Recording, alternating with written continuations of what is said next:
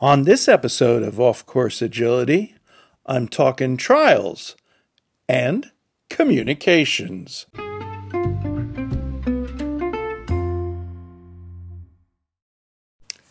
The calendar has flipped to August, which means we're more than halfway through the year, and you could say maybe halfway through the summer. I hope that your summer and your year of trialing has been a successful, maybe more successful than last year when a lot of trials didn't happen. At least this year trials have been happening. For me and my dog Trace, we've at least made it to some. We haven't gotten a lot of cues, but once again, we have this issue, like we're kind of in between intro and novice, and I really regret that last year we didn't have any trials to go to. So, it's almost in a way this year we're starting over again as an intro, and I've been entering intro in my classes, in most of the classes. And I shouldn't say he hasn't gotten any cues. We've gotten some. We've gotten some intro. We even got a novice gambler cue. So it's been successful to some extent, and I'm learning. He's progressing. I see it. That's what you want to see. You want to see your team bond improving. So I hope for you that wherever you are across the country or around the world even, that you're able to get to some trials, no matter what the venue, and that you're having fun with your dog and doing good. As on my last episode, my guest was Isabel Danforth, and she had mentioned, that she had hoped to see me up in Dummerston, Vermont, for the Northeast Agility Enthusiasts trial in August. And that indeed will be my next trial, hopefully, if all goes correctly. Trace and I will be there. It's a 3-day trial, so we will get a number of runs, hopefully. I'm hoping the weather's going to be good, and it's going to be on the cooler side. It is Vermont, but, in August, you don't know what the weather will be. It could be warm, it could be too warm, could be hot, could be rain, you never know. It's an outside trial. And I enjoy outside trials. I also have enjoyed over the years going to indoor trials. At least you don't have to worry about weather with those. But when I attended the Northeast Agility trial back in June, which was the last actual trial that I've gone to, they were operating under a new method. I would call it was a paperless trial. And I believe their intention is to continue that. I mean, part of it was COVID, but part of it also is just to eliminate some of that paper that you get at trials. So that meant that the results and the run orders, everything, you could see everything, the courses, the course postings, everything you could see on your phone through a Google Docs. So you could go to a link through a browser on your phone, or you could have the Google Docs app on your phone, and you could look at these documents. So there was no like what do you call it? The result table or anything like that. And over the years that can that can be one of those annoying things, because, when you're trying to look at your results and, the result book over the years can often be a very crowded area. Yeah, it's a chance to talk to people and stuff, but also if you just want to have a quick look at your results, that can be a little annoying. So in a way, it's actually cool, but you're involving technology, and some people, want to get away from technology at a dog trial. But I found it okay. I really did. I didn't mind it. And the one thing that Northeast Agility Enthusiasts has always done from their inception is after the trial, they always would post on their website the PDF results sheets. So, like, if you didn't get a chance at the trial, you were doing other things, you just never really got a chance to peruse all the results of all the other dogs that were at the trial, you can look at it after when you're back home. And I really have always liked that part of it. So I've always found that really, really one of the nice things. I think a few other clubs over the years have done that. I don't remember which ones now, but that I always enjoyed. I mean, sure, you get the email with all your personal results, but it's nice to see the dogs. Like, you may remember what some of your other dogs that you were watching that weekend did, and you may not have wanted to really look through all the sheets to see, but after the fact, you can look through and go, oh yeah, look at that. That dog was having a good weekend. And then the next time you see him, maybe you remember it, maybe you don't, and you can talk to those people and hey, you had a really good trial the last time when you bump into them. Anyway, so much for that. But I am curious. I'm curious if any of you out there trialing in different venues in different places have seen any uses of technology in a good way or a bad way. What your feeling is about that. I know some of the other venues have been using apps for like gate stewarding type things. I remember I only do NADAC, so I only know it. And most of the trials I go to are small, so there's never been a need for that. The gate sheets usually are still there. They're visible. They're printed. Even at Northeast Agility, there was still a gate sheet. I mean, that is one piece of paper that you do need. But that you have. But that was also available online. You could also see it online. So, and at bigger trials, I can see the use of something like that, where you can keep track of things better in regard to the gate and when you need to run and all that. So that's a few thoughts on trials. Also, we're in the middle of the Olympics, and so there's a lot of sports that I'm not watching the Olympics a lot, but occasionally I see a sport now and then that I haven't seen. And the one thing the Olympics have never had, as far as I know, I'm going to take that back right away as soon as it comes out of my mouth, is rarely are animals involved in the Olympics. Although I did see a little of, I believe is it called dressage? I saw the horse event with a rider and a horse in the equestrian events. So they do have an equestrian event in the equestrian events in the Olympics. I'm wondering why couldn't they have a dog agility sometime? Why couldn't they involve dogs? There's a lot of dog sports that you could maybe include. I don't know that they've ever in the winter have they ever thought to have sled dog racing. I know maybe there's some groups that would find that highly offensive, PETA or someone, but most people that do dog sports love their dogs and they take real good care of them. It's just a thought. You see all these sometimes strange sports in the Olympics. So it's curious that I've never seen or heard talk of that. But it also makes me wonder, like, how do you consider what you do when you go to a dog trial? Do you consider that a sport or do you consider it a hobby? To some extent, I consider it a hobby. I certainly know I am not an athlete. I'm an overweight white guy. And I certainly can't run as fast as my dog. But my dog is a far better athlete than I am. And he enjoys doing agility, and I enjoy doing it with him. So that's one of the most important things when I go to a trial.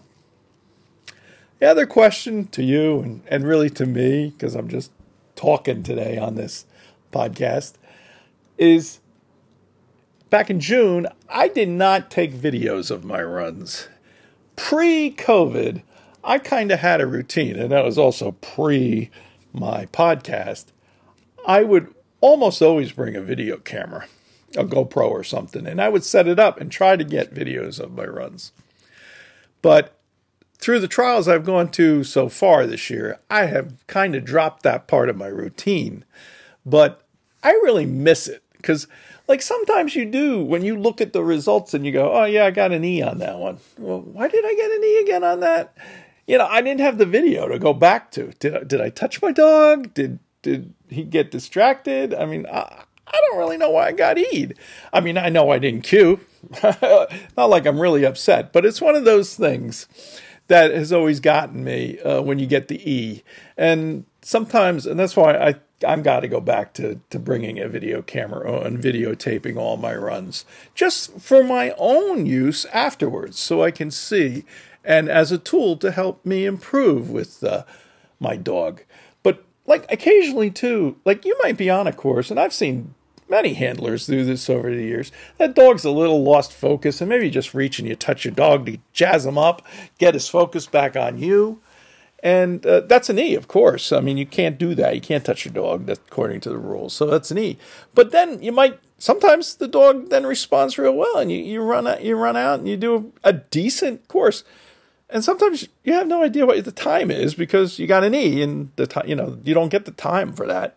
Maybe after that jazzing up, the dog was, 10 seconds over. Well, that's useful to me. Okay, after I got him back focused, we were 10 seconds over. That's pretty good. So it's just a note to self, and a question for all you. Do you always have your video? Do you always get videos of your runs when you go to trials? I had been in the habit of doing that, but I got out of it.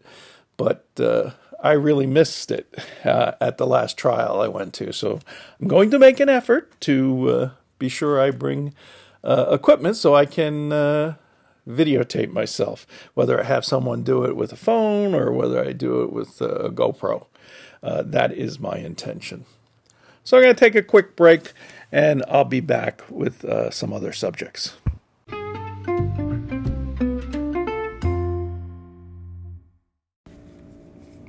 Earlier in the year, I had talked to Eric Brad, and when he was a guest on my podcast, he had talked about his K9 Nation and how he was moving it to a vehicle called Substack so that he could release weekly articles through Substack.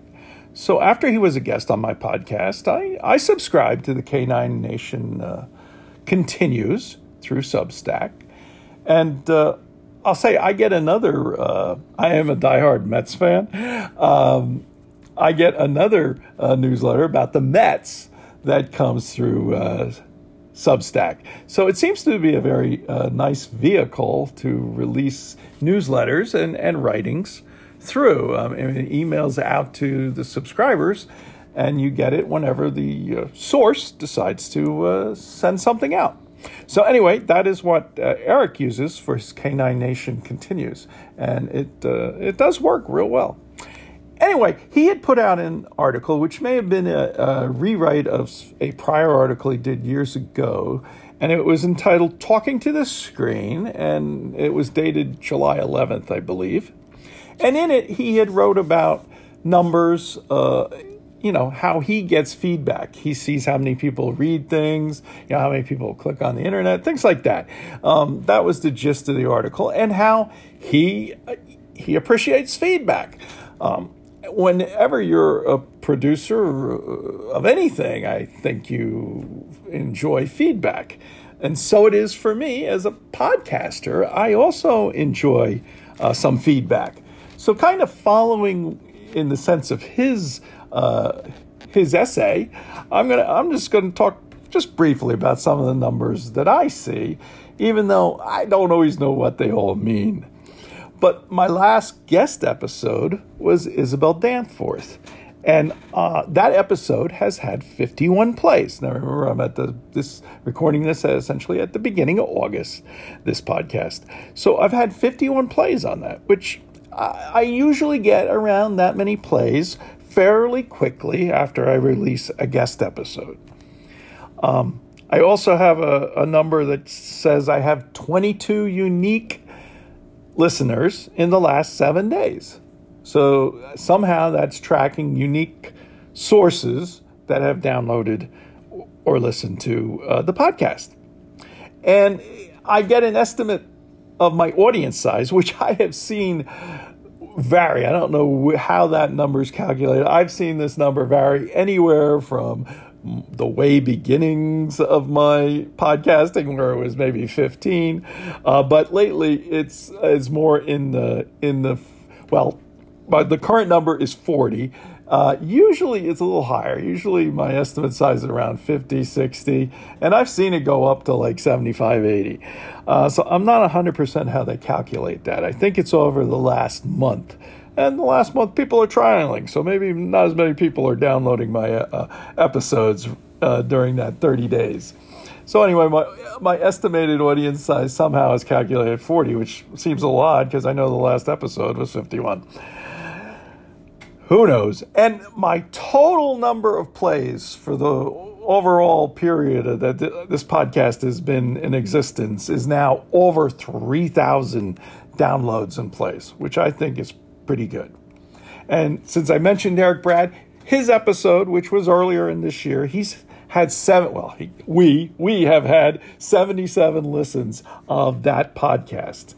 And Pat and Tom Maloney Harmon,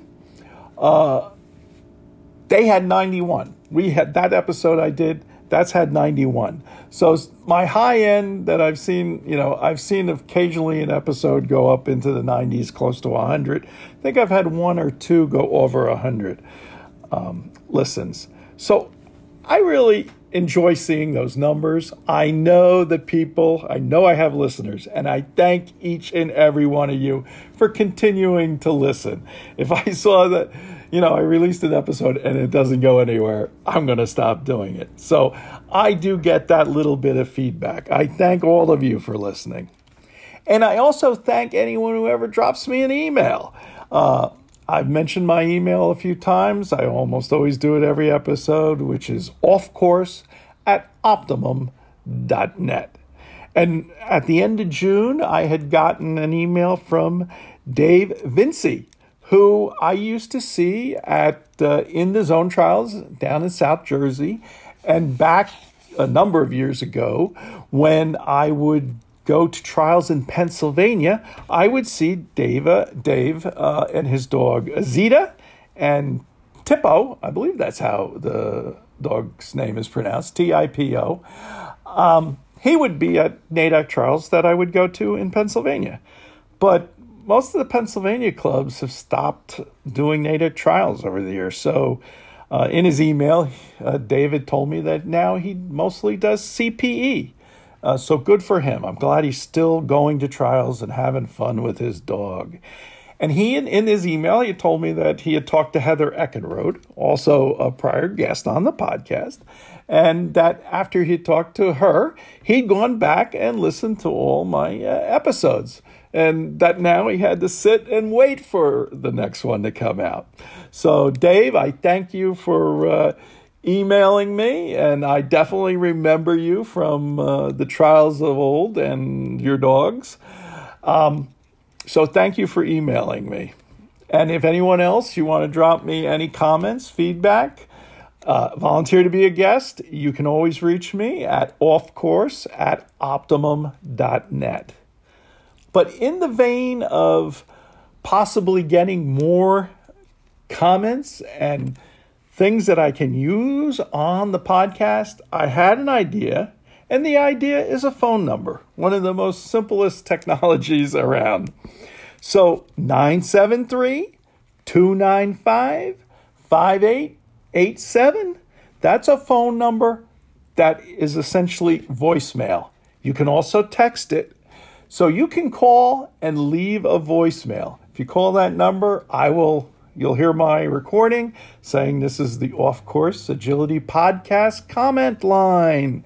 And I welcome your comments on episodes or on any of the guests, questions to me, or feedback of any kind. Or if you've gone to a trial and you want to, talk about something really great or some great experience you've had in any venue, NADAC, CP, whatever venue, you can call and leave me a message at 973-295-5887. 973-295-5887. And if you do, on there, I say, if you leave me a message, I may use it on the podcast. So please, if there's something you'd like to reach out and touch the podcast, I'm trying to make it a little easier for you to do. And if you're, like I say, if you're at a trial or something, or after the trial, and you'd like to say something about it, you can call me. I've been bringing, at the last trial I attended, which was the Northeast Agility, I had a little lawn sign that I had out near where I was set up, and it had this number on it, and it said, it said Off Course Agility podcast, and, it said, I forget exactly what I have on the lawn sign, but it had this phone number. So if I am at a trial and you see my sign, it'll be there. I'm not going to put the phone number in the show notes because I do put my email in the show notes, and I tell you, I get a lot of spam on that email. Anytime you put something out that's easily accessible for computers and stuff to read, it gets hit. So I've had so many emails telling me that my Chase account is deactivated and I need to sign on immediately to reactivate my account at Chase Bank. That's all well and good, but I don't have an account at Chase Bank. Thank you very much. So I'm sure you all have gotten such horrible emails yourselves. So always be careful when it comes to the emails and internets and clicking on links that you don't know who they're from. Public service announcement. So anyway, once again, last time for the phone number, 973-295-5887. You can call and leave a message. You can call and volunteer to be a guest, and you can be sure I will get back to you. Or you can text me. You can leave a text message too. Remember, this phone is not really answered, so it might be a while before I get back to you, but it is there for you to use. And I would appreciate hearing any feedback, comments, or stories, anything. Feedback is important. That was the point of Eric Brad's Talking to the Screen essay. And as a podcaster, I like getting feedback. It means, people are listening, they're enjoying, and I want to be responsive and take suggestions and feedback. All right, I'm going to take another quick break, and I'll be back with another topic.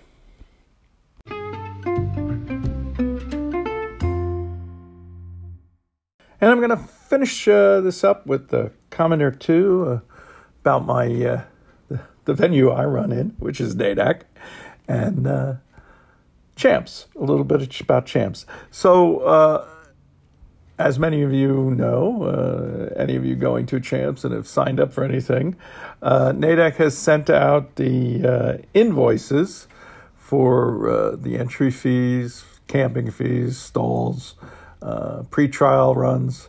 NADAC has sent out the invoices to start collecting the fees for all the things that you will be doing at Champs. So that is a good sign of that Champs will be happening this year in Ohio. I think that is pretty much a certainty with vaccination and precautions. I think championships can safely be done. I'm of that opinion. But in that vein, they have also NADAC has also updated their website about the COVID section. So they have a little section on the championship part of the website that now talks about the COVID precautions, I guess it was titled, something to that effect. Essentially, and obviously, if you want the official, go read what's there for yourself on the NADAC website and championships if you are going. But essentially, it sounds like they are going to have some sort of check-in process. So if you've been vaccinated, if you show your vaccination card, then no mask will be required to be worn at championships by you. if you are not vaccinated or you don't want to show your card or whatever, then you will and must wear a mask at all times except during your runs with your dog. So that is the case. Now, obviously, the championship event, most of it is all in, it's inside, but it is a big facility. You're in the, if you're in your horse stall, if you've gotten a stall, you've rented a stall, then you might be in the stall area. But even there, if you're not vaccinated, according to what they wrote, you would need to wear your mask. If you're vaccinated, you do not. And I guess you show your card to them. They said they aren't going to take copies of it or anything, but they're going to have some sort of checklist and that it will be strictly enforced. So this is generally what it said there. Just thought I'd share that. I had not seen it myself until I happened to go on to my sister had mentioned it because she's on Facebook. She saw something from NADAC on Facebook, so I went there just to see what it was about, and I'm now sharing that with any of you who, my limited audience that might be going to champs this year. If you are, I will look forward to possibly seeing you at championships in Springfield, Ohio, in the beginning of October this year. And one final thought before I wrap this episode up, a little bit of a possible coming attraction if everything works right and works as scheduled for me. My next guest on the podcast will be my youngest guest ever, and it will be Luke from the Luke and Lisa Puppy Show, or the Luke and Lisa Talking Dog Show on YouTube. Luke and Lisa have been doing shows on YouTube for a little bit, and Luke is just a young guy, and he's a part of the show. He's one of the stars of the show. So I'm really looking forward. I hope it all works out, and that my next guest for August will be Luke and Lisa too, I believe. That's the hope. And it's an interesting juxtaposition because my last guest was Isabel Danforth, who did not take up agility until she was retired. So later in life, she took up the sport of dog agility. Luke, young guy, young kid, he is doing it essentially right at the start. His aunt, I believe it is Lisa, and his mom also does agility. So he's getting involved very, very early. So I'm hoping that all works out, and my guest for August will be Luke from the Luke and Lisa YouTube talk show. If you are going to a trial, if you're doing videotaped runs and submitting them, whatever you're doing in agility, if you're doing it, I wish you happy trialing.